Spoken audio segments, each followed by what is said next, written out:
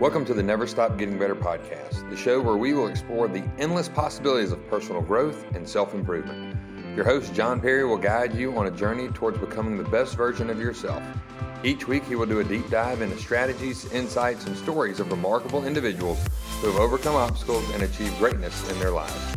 Together, you and John will explore practical tips, actionable advice, and inspiring ideas that can empower you to make positive change in your life. He will cover a wide range of topics, including productivity, mindset training, goal setting, health, and much more. So if you're ready to challenge yourself, break through barriers, and never settle for mediocrity, then you're in the right place. Get ready to ignite your inner drive and join John on his quest to help you never stop getting better. All right, welcome to the Never Stop Getting Better podcast. I'm your host, John Perry, and I am with the original Coffee Bean, the OG of coffee beans, the man that is trying to spread the coffee bean message around the world. And I'm excited to have Damon West on. Damon, it's awesome to be here. It's awesome to see you. I appreciate you being on. You're my first guest ever, so I'm excited about that. What I would like for you to do is, anybody that follows me, I'm sure knows who you are, but let's just say there's somebody out there that don't. Give me the 5-minute resume, background, autobiography of Damon West. Yeah. So, John, first of all, man, I got to tell you how excited I am to be your first guest. I mean, I was honored. You sent me the text the other day and said, will you be my first? And I'm like, man, I got to open this up and see what he's talking about. His first what? But, yeah, man, I was excited about that because, I mean, dude, I admire you, man. I look up to you. You and I connected years ago, probably 5-6 years ago, and not a lot of people knew who I was back then, and not everybody was bringing me in. But you brought me into Pearl, Mississippi. I'll never forget, man. I went into Pearl, and we became friends for life after that trip. And I don't take that lightly, brother. You shared with me your time.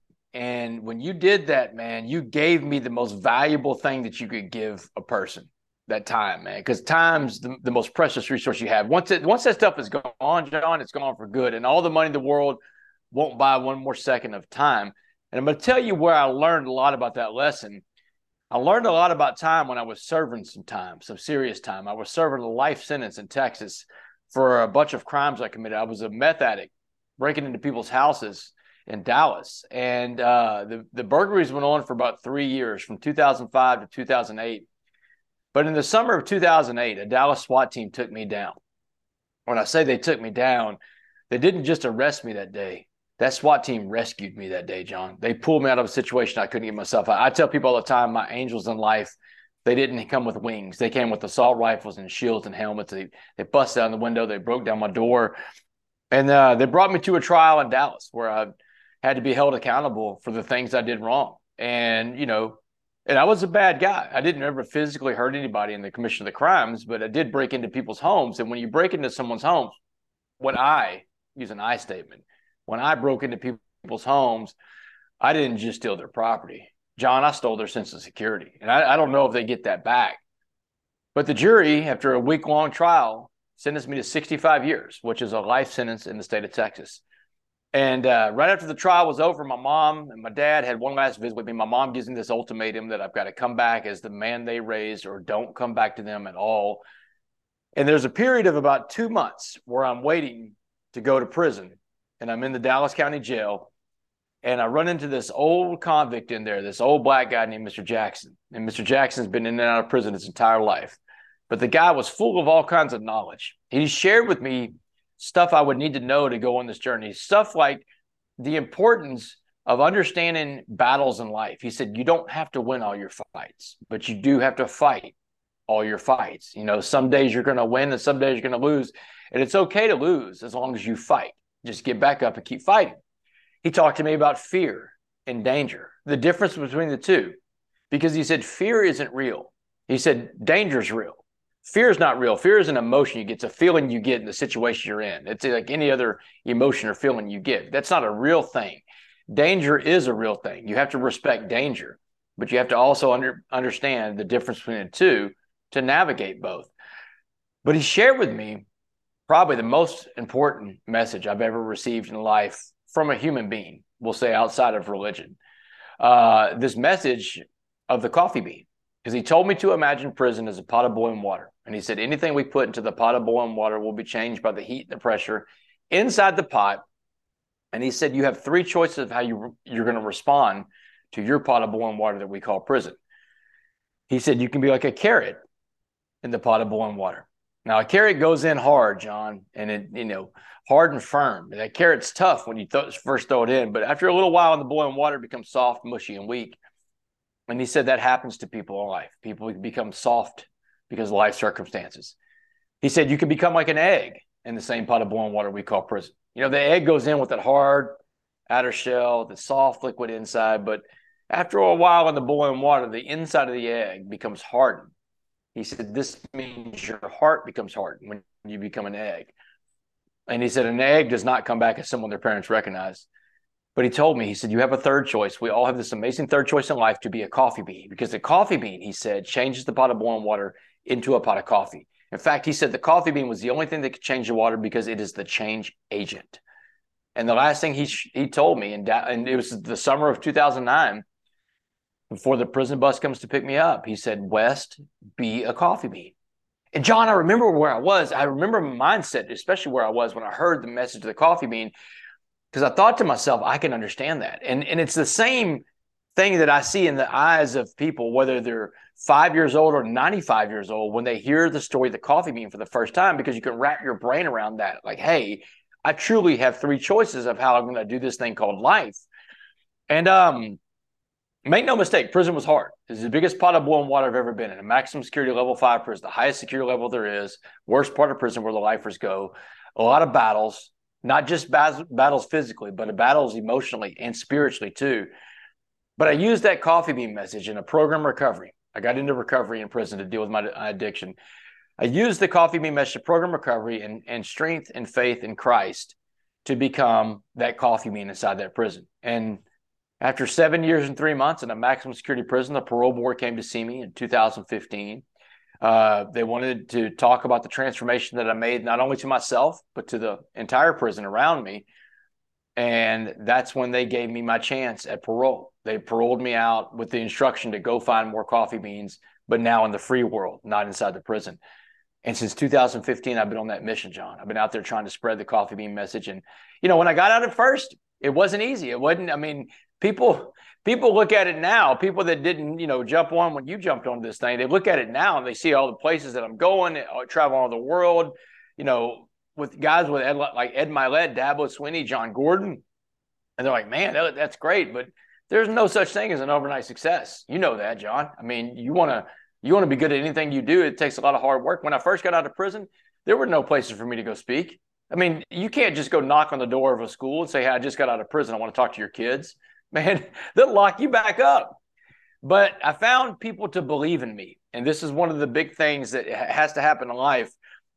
Belief. Growth follows belief. And you have to believe in yourself first before other people will believe in you. But once you have that belief of other people, then you can start forming relationships. And relationships are the key to life. They're the glue to life, because everything is about the relationships that you create in this life. And, it's been an interesting journey in the 7.5 years. We're recording this at about the 7.5 year mark since I walked out of prison. You've been around for about 5 of that to see the whole process go on, John. But that coffee bean message is strong, man. It's one of the best messages out there, especially after the pandemic, man, because the world became a pot of boiling water. Okay, I have a statement and I have a question. Number one, the year you did the Power of Positive Summit with John Gordon, I took my football team up to the classroom. We had started a mentoring program because my thought was a lot of our kids didn't have dads in the home. So I wanted to create a mentoring program where we matched up a football player with a male in the community to help add one positive male role model. Well, the day we took the team up to the classroom and watched that 14-minute, I think it's 14 minutes and 24 seconds long, okay? Or something like that. And man, it struck me in such a way because John Perry was so close to being Damon West. You know, like I saw so many similarities in, man, I had great parents. I had great parents that brought me up. I played football like I did. And then I went off to school and I got to messing around with groups and things that I shouldn't have. And by the grace of God, I didn't end up down the same path as you exactly, but it could have happened. So like my mission changed from helping kids that didn't have dads to, man, that's bull. We need to help all young people because it doesn't matter where you come from, you know, like issues, problems, drugs, alcohol, none of that is discriminatory based on whether you have a mom or dad, you know, whether you're rich or poor, whether you're white or black, it doesn't matter, you know, and you taught me that day. So then I reached out on Twitter and said, what would it cost me to get you to come to Pearl? So at the end of our year, at the end of our mentoring program, you were the speaker and it was phenomenal. Like you transformed that community in a matter of a couple of hours, which is awesome. You know, this is my question, you know, like, and I'm being sincere. Life is tough, you know, like you're sitting there and I know there's no way every day you wake up, it's sunshine and rainbows. Okay. Like there are going to be days that are not good. On the days that are not good, when challenges hit, when adversity comes, when it's, you know, wife, kids, parents, in-laws, coworkers, you know, like how do you continue to practice the coffee bean behavior in the bad times? Yeah, that's a great question. And I'm going to give you a couple of different points on this. The first point I'm going to give you to answer your question is I always have to remember perspective and then be able to apply that perspective. And the perspective I'm talking about here is perspective of what a bad day looks like. All right. I've got to remind myself, because look, there are days that are tough. I don't just wake up with this smile on my face and say, hey, I'm a coffee bean every day. Days when adversity hits. I mean, it happens often. It happens all the time, actually. But I got to step back because sometimes fear sets in. When it's a little bit of adversity hits, sometimes fear, I start thinking about things that haven't happened yet. It's like John Gordon. John Gordon says, fear and faith have more in common than the letter F to begin with. John says fear and faith both believe in futures that haven't happened yet. Fear is a negative future. You can choose to believe that if you want, but faith is a positive future, which you can also choose to believe in. And John's always saying choose faith over fear. And this is one of the things that applying perspective in life allows you to do. It allows you to step back from the thing that's going on and separate the fear from it, because remember that this hasn't happened yet. I'm playing scenarios out sometimes in my head, John, of things that haven't happened. I've gone down an alternate reality. I'm sure a lot of people can relate to this. You start thinking about the what ifs in a bad way. Then I step back and I remind myself, hey, Damon, guess what? You didn't wake up in a maximum security level 5 prison today. When you woke up this morning, your feet didn't hit the cold concrete floor of the prison cell. Your feet hit your bedroom right now that you're living in with your family, or it hit the hotel floor where you're getting ready to go speak somewhere today. You know, most of our days that we think are bad days are not one of those kind of bad days. And look, my perspective of what a really bad day looks like is prison. But there's a lot of different ways to be in prison. And everybody has perspective of what a bad day looks like. A bad day, John. A bad day is when a marriage fails. A bad day is when a job is lost. A career is over. A bankruptcy happens. Something happens to your child, you know, custody hearings, these kind of things. Those are bad days, man. Most of our days aren't one of those days, but we just have to be able to separate ourselves out from what's going on in the moment, pull ourselves back and distinguish what's fear and what's danger in our lives. And most of our bad days aren't one of those bad days. So that's one of the things I have to do. I have to really apply perspective of what a bad day looks like. And the other thing, John, is I've got to always live in gratitude, man. I've got to do that, because, you know, you can't be stressed and thankful at the same time. That's another thing John likes to say. You can't be stressed and thankful at the same time. And it's true, because, you know, John, if you can focus on the good things you have in life, the gratitude for those things, then you can get back on track. Guardian caps are lightweight, one-size-fits-all football helmet covers for practice. They reduce 20 to 33% of the impact, depending on the speed and the location. Great for the repetitive subconcussive blows that add up throughout the week. Also great for body blows. Used by Clemson, Penn State, Washington, Oklahoma, 150 other colleges, and about 2,000 high schools across the country. Also protect that helmet. If your helmets are getting beat up at the end of the year, Guardian Caps can help protect that helmet investment. And a lot of times in life, John, it's like, we live our lives. It's like a tightrope walker, those guys that get up on the tight ropes and they walk around up there, they're several hundred feet. There's no safety net below them. But those men and women that do that, they're facing forward. They're not looking down. And in life, as long as we keep facing forward and don't look down at what's below us, things are going to be okay. And it's when you look down, sometimes you're like, man, I'm up here. I got a lot of responsibilities down there. Things look a little bit scary. Just keep facing forward, have faith in the plan, apply that perspective. And look, when things get really tough, work harder. Work harder when they get really tough. That's one of the things I'm going back and I'm just going to work harder, that rookie mindset. I like it. I'm writing my notes down so I can get better today, right? All right, this is my next question.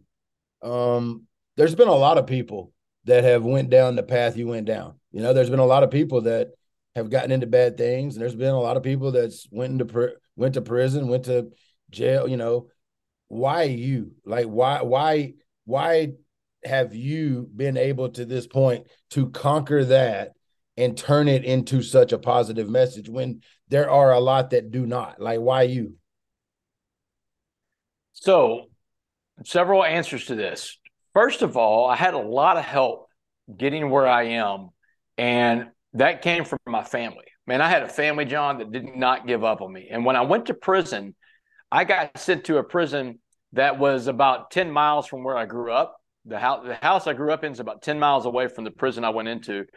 So my parents were there locally, and they came to see me. They flexed that, man. They came to see me over 150 times while I was locked up.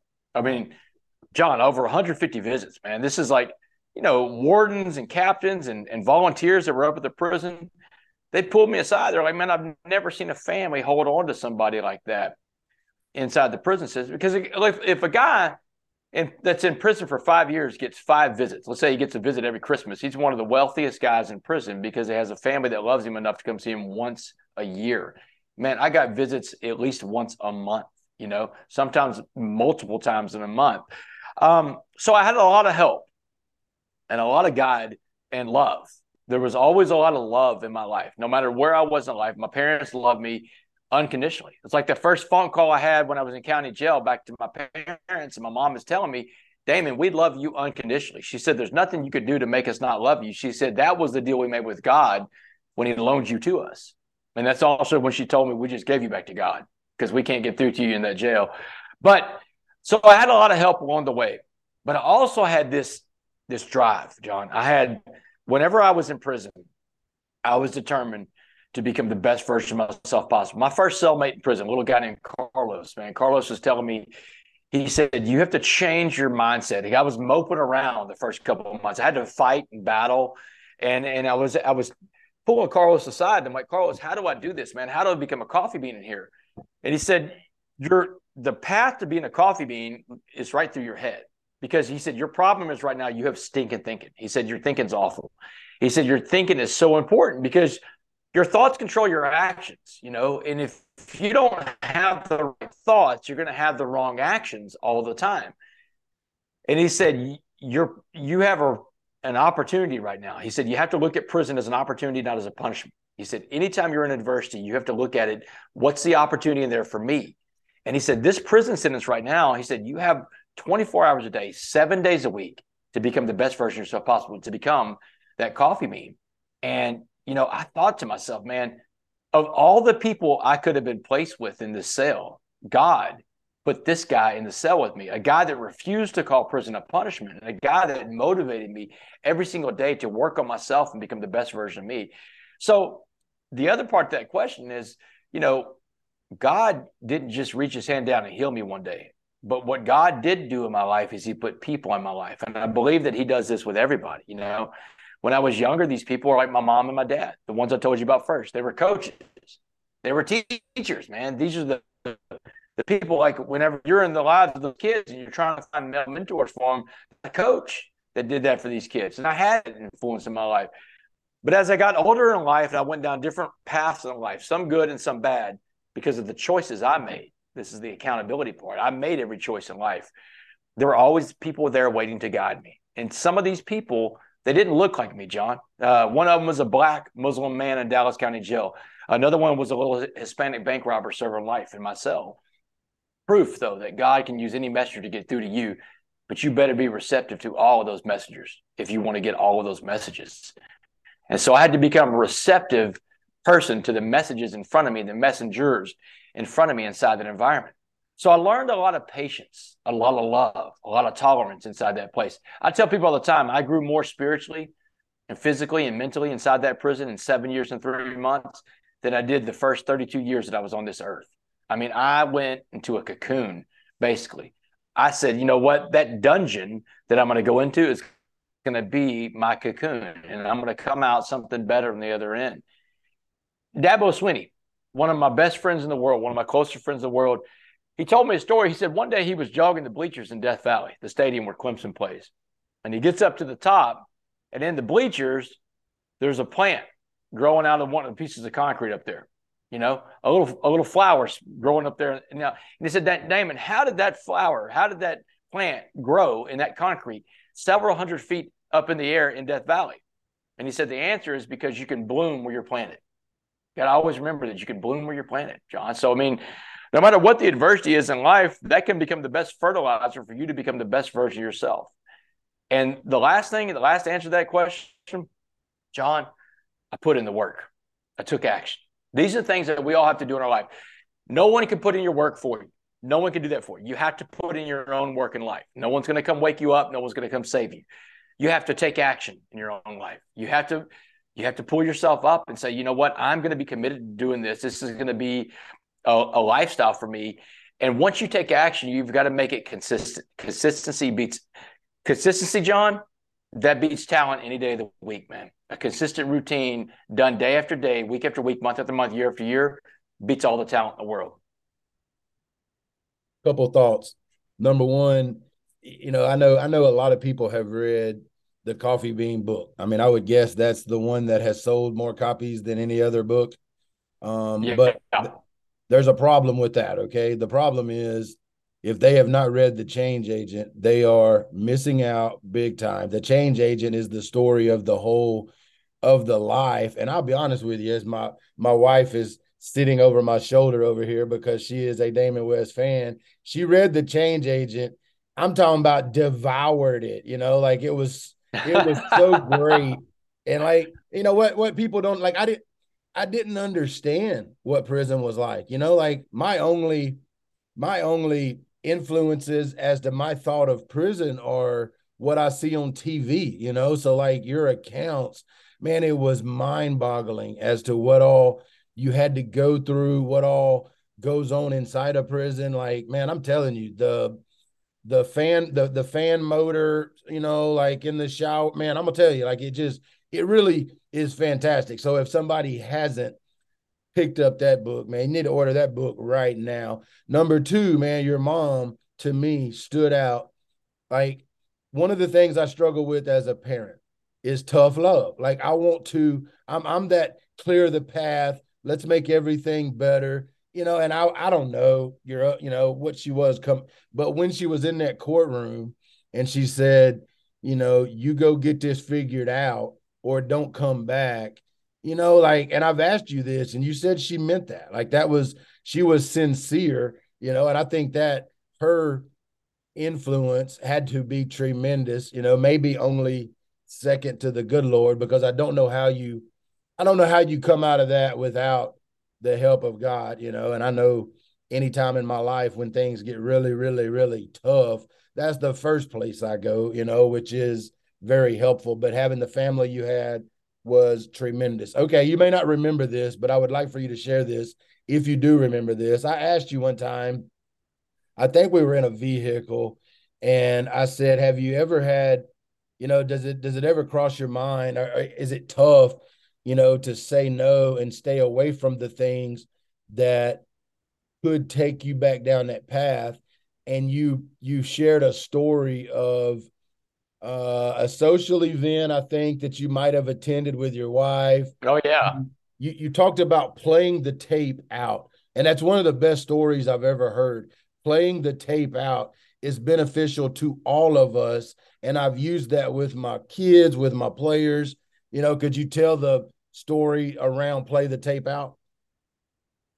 Absolutely. So I'm an addict. I'm an addict in a long-term program recovery. When I say I'm an addict, it means that, hey, look, I've got this alcohol and drug addiction thing that's plagued me most of my life. And today I have a program recovery. I go to AA. I got into AA when I was in prison, and I go to my meetings now out here in the world. I got a sponsor. I work the steps. And a program recovery allows me to live a normal life with this disease of addiction. And look, for the most part, addicts aren't bad people. They're sick people that do bad things. And everybody in this country, you are impacted by addiction one way or another. Whether you're the addict, you're the family member of an addict, you're the friend of an addict, you're the victim of an addict, because addicts create a lot of victims, or you're just a taxpayer. You're paying into an overburdened criminal justice system that has no idea how to handle the disease of addiction. Addiction affects every person in this country, and it doesn't discriminate. It doesn't care. You mentioned this earlier, man. Young, old, male, female, white, black. Addiction doesn't care who you are or where you come from. When it's got you, it's got you. So it's got me. I'm an addict. I get that. So I have a program recovery called AA. And so when I got out of prison, I went to an AA meeting my first day out, and I found the guy that used to come in to volunteer into the prison, because I live in the same area, Beaumont, Texas, of where I went to prison. So I live in that area. I found the home group where this guy, we'll call him Ray to protect his anonymity. Ray was the guy that used to bring the meeting into the prison. So the first day out of prison, I go to my first AA meeting, and it's at Ray's home group. And I mean, Ray's jaw dropped to the floor. I used to tell Ray when I was in prison, John, I'd see him every Wednesday at our meeting in prison. And I'd say, hey, Ray, when I get out of here one day, I'm going to find your home group, and I'm going to come to those meetings. That's going to be my AA home group. And Ray would kind of laugh it off. I mean, he's bringing an AA meeting to a maximum security prison. He gets lied to more than the police get lied to, So Ray was, well, when I walked in that Monday, November 16th, 2015, I just got out of prison that afternoon. I walk in that Monday evening, and Ray's jaw dropped. He said, man, you made it. I said, yeah, Ray, I did. And I said, I need a sponsor because I don't want to go back. And I know that I have to have a program recovery if I'm going to stay sober and on this journey. And I'm on parole, John, to the year 2073. That means I can't make a mistake for the rest of my life, And Ray said this. He said, Damon, I'll be your sponsor as long as you're willing to do two things. Two things is a requirement. What are they, Ray? He said that you'll go to any lengths to stay sober. And he said, what this means is that, you do what I say in this program recovery as your sponsor. Okay, I can do that, Ray. He said, the other thing is that if you ever have a thought of drinking or doing drugs, you call me first. Before you put in, you call me. So cool. So the first thing happened actually within a month after I was out of prison. Remember, I told you I wanted to go out and share my story when I first got out, but nobody was letting me come share my story. I just got out of prison, man. I had to eventually find a cop and a judge that would sponsor me and take me into schools. But Ray walks into a sponsor meeting one day with me, about a month out of prison. He walks in, he says, hey, Damon, he said, you're about to go back to prison. I just want you to know. And that got my attention. I'm like, dude, I'm not trying to go back to prison. What are you talking about? He said, well, he said, your problem is you're not working a program recovery. I'm like, well, Ray, I'm going to my meetings. I'm at this meeting right here to have a sponsor meeting. He said, you're not working a program recovery because you're stuck inside yourself. He said, no person in the world has ever worked a program recovery if they're selfish. And he said, right now you're selfish. You're inside yourself. You got to become more selfless if you want to stay sober and be in recovery. And I said, well, Ray, I'm trying to be selfless. He said, but I told him, I said, no one wants me. I'm an ex-con. What am I supposed to do? He said, now you're really in trouble because now self-pity is creeping in. He said, when I see self-pity, I know that someone's getting ready to go out and get high again. He said, so you're really about to go back to prison now. And I'm like, Ray, what do you want me to do, man? I said, I'm an ex-con. I said, every door's closed to my face. He said, not every door. He said, you're just knocking on the wrong doors right now. He said, you need to find a service work project. He said, what I want you to do, he said, I want you to go to a senior citizens home around this area somewhere. He said, go to the front desk, ask them for a list of people who never get visitors. He said, they're going to give you a list a mile long of people that have been forgotten about by their families, and they live in these institutions lonely. He said, you know what it's like to live in an institution. Spend your weekend this weekend visiting with old people that never get a visitor, and come back and tell me about your problems in life. And so I promised him, John, I'd go to Indian Stay Sober. So I did it, John. And I mean, I went and spent a weekend with man, some of these people I went and visited with, they hadn't had a visitor in 8 years, in 10 years. No one to sit and listen to you for a decade. Imagine the kind of jail that is, the kind of prison you live in when no one will even listen to you and have a conversation.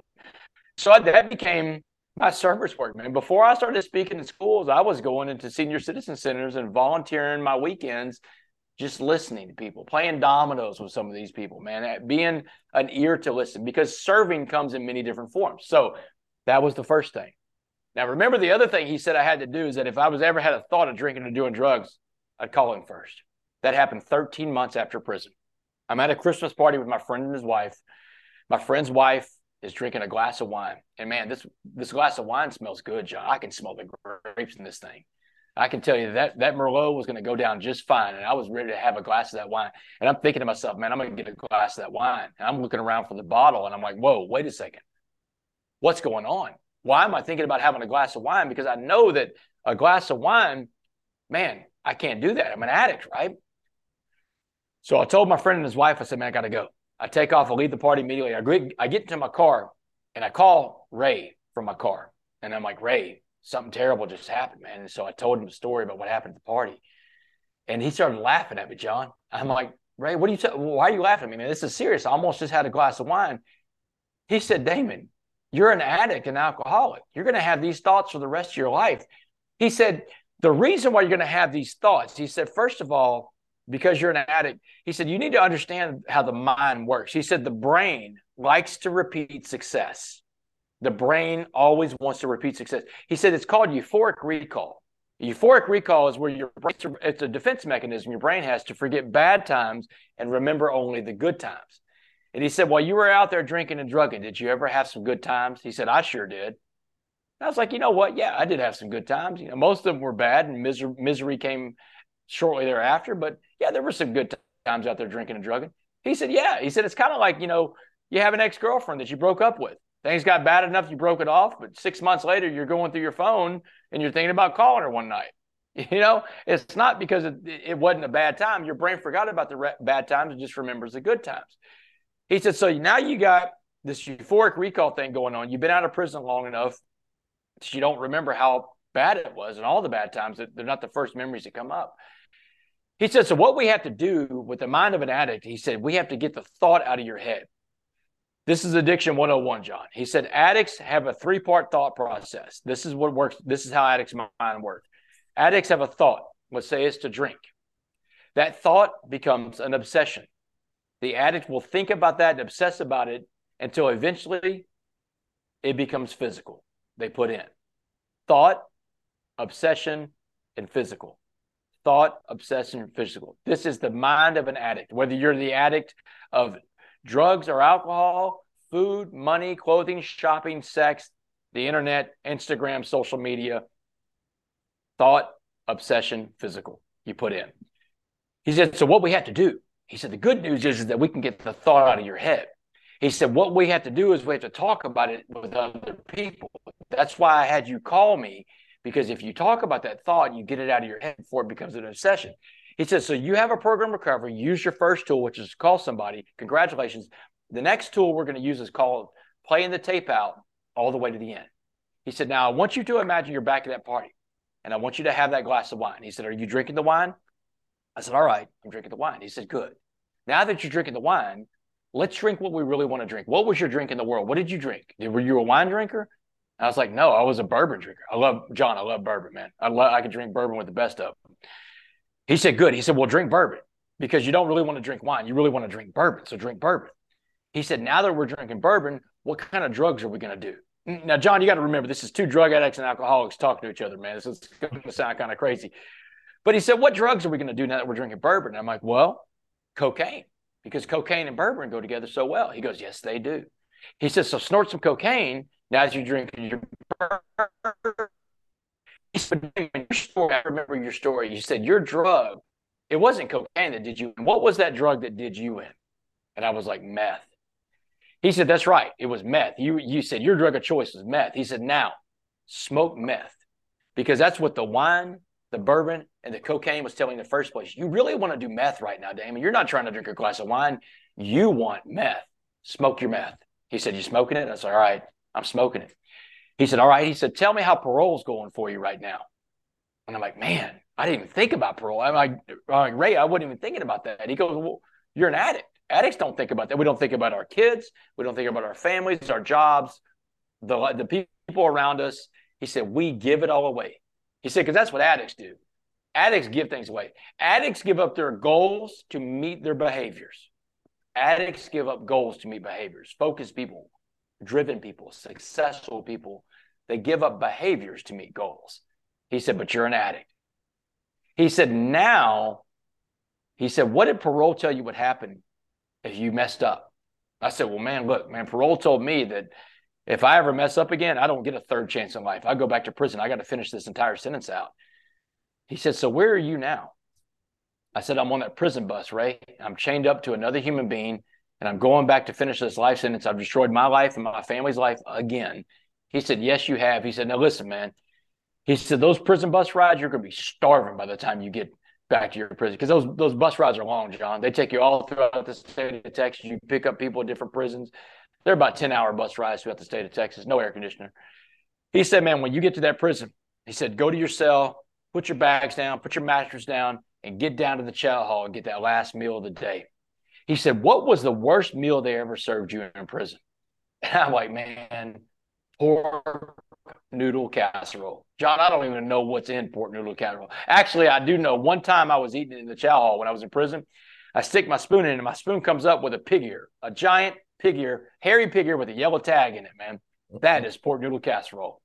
So he said, well, Damon, get down to the chow hall, get you a big bowl of that pork noodle casserole, sit down at that metal table in that unair-conditioned chow hall, and eat that bowl of pork noodle casserole and wash it down with that glass of wine you want to have tonight, because that's where the glass of wine is going to take you, back to the chow hall eating pork noodle casserole. And I'm like, wow. He said, you got it? I said, yeah, I get it, man. I can understand that. He said, good. He said, Damon, go back to the party, have a good time with your friends, and if you need me again, call me. And he hung up on me. I went back to the party, John. I had a great time. I never thought about that glass of wine again. But I was able to play the tape out all the way to the end. And that's not just for addicts. We all need the ability to play the tape out. What does my decision look like a little further down the road? What does it look like a year from now? What does it look like 3 years from now? What does this one decision mean?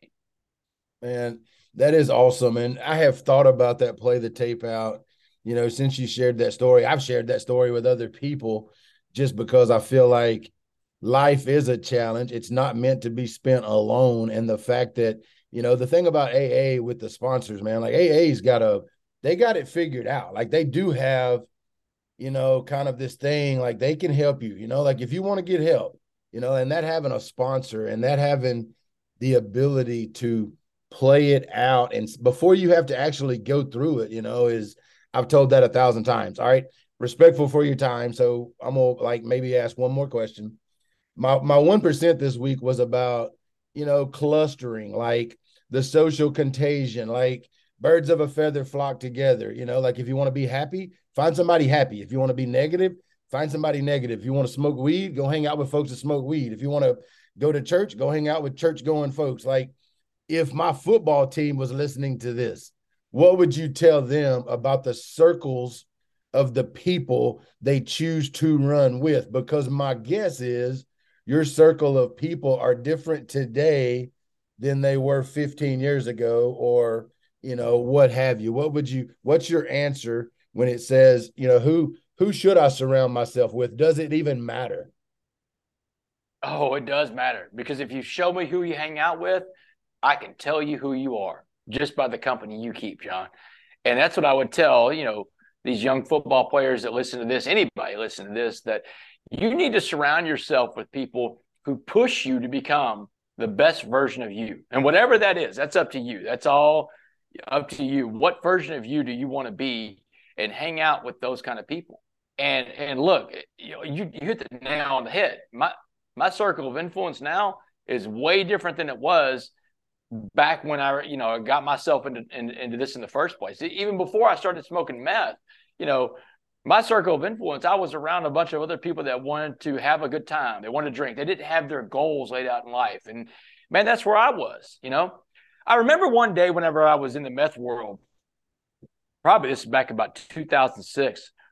And one of the things that was pretty frequent with people in the drug world is you go through a lot of different phones and phone numbers. And that's a big red flag when somebody goes through a bunch of different phone numbers, man, because your phone number is like your address for life, right? But I'm scrolling through my little phone, and I don't know what version of phone I'm on now or what number I'm on, but I remember thinking to myself, I'm looking through the contact list in my phone.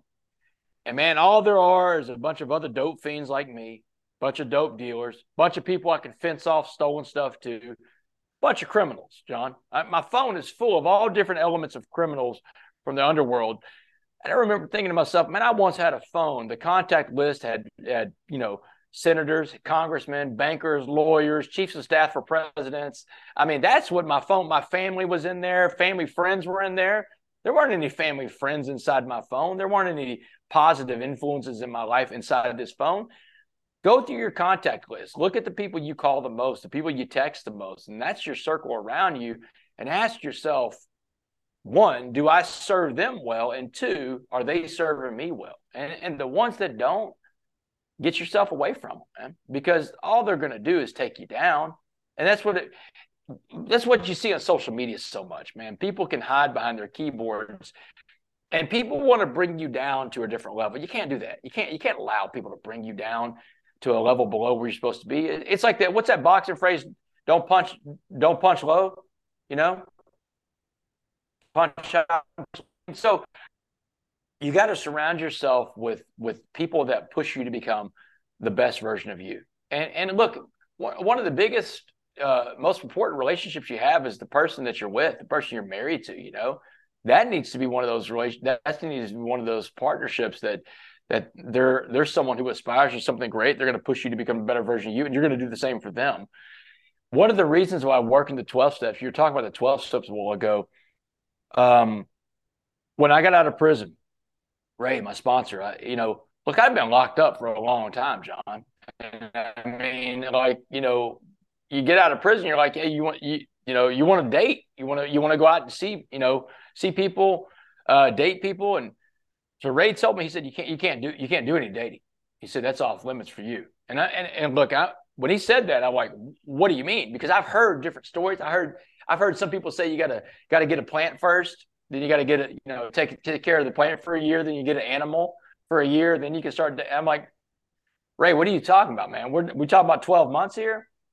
He said, no, I'm talking about the entire 12 steps of this program. He said, because once you work the 12 steps of this program, one, you're going to learn how to keep your side of the street clean. You're going to become a better person. You're going to let go of these fears and resentments that hold you back in life.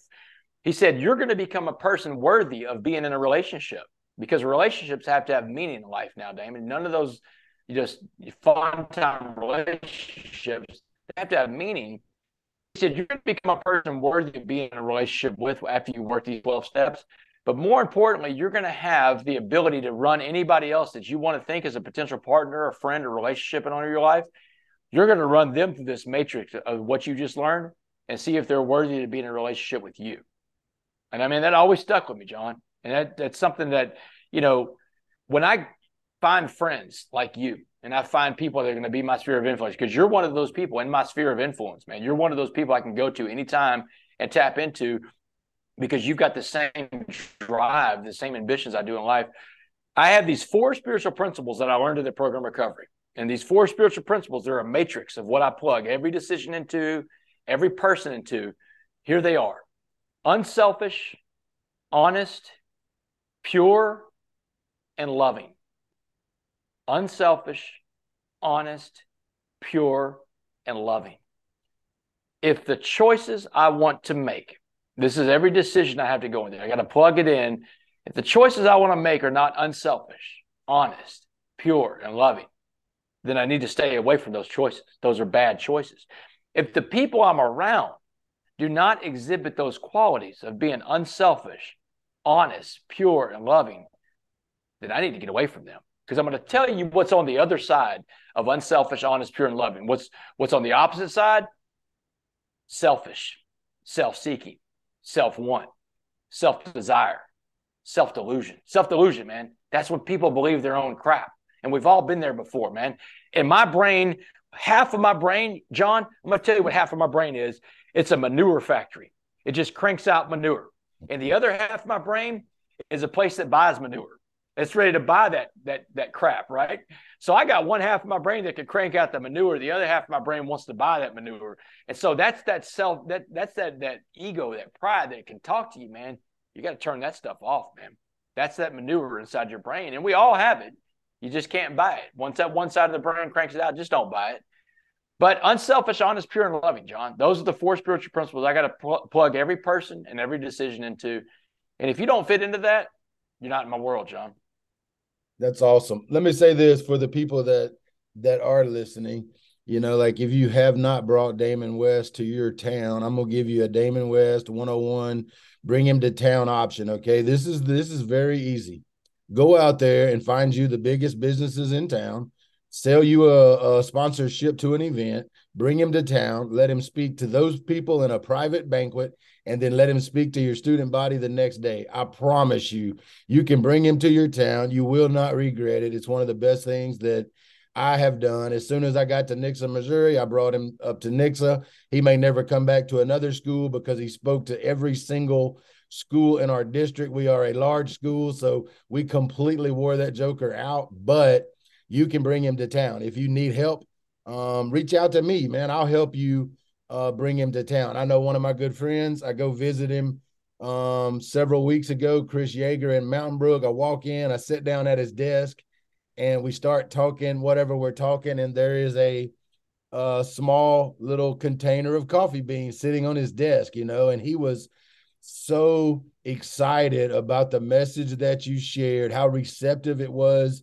at his school and at his community. And I still have, if you go out to my Ford Explorer right now, on my dashboard, there is a container with coffee beans. Like I want, and I have a container sitting at my desk at home. Like I want to remember, I want to put those thoughts into my head. And so if you have not brought Damon to your town, and I know he can't go everywhere all the time, but it would be worth it for you personally, for your school, for your business. Like it's outstanding. I would order any of the books that he's written. I've sit here. I had planned the How to Be a Coffee Bean, right? Come out with, I don't know how many ways it was. It was a bunch of ways, and I absolutely love it. I had went through and folded down 5 pages of 5 that I wanted to talk about. But if you have not bought the How to Be a Coffee Bean, it's a list of hundreds of ways to do that, man. It's phenomenal. Any of his books, and I've actually read them all, obviously. But I would also push The Change Agent, the one that I guess you wrote that one first. But it's phenomenal. Yeah. If you've not spent time in prison and you're not really sure and your only experience is the tube, I would say buy that. And then I would say get the rest of them. And then I'd say bring him to your town.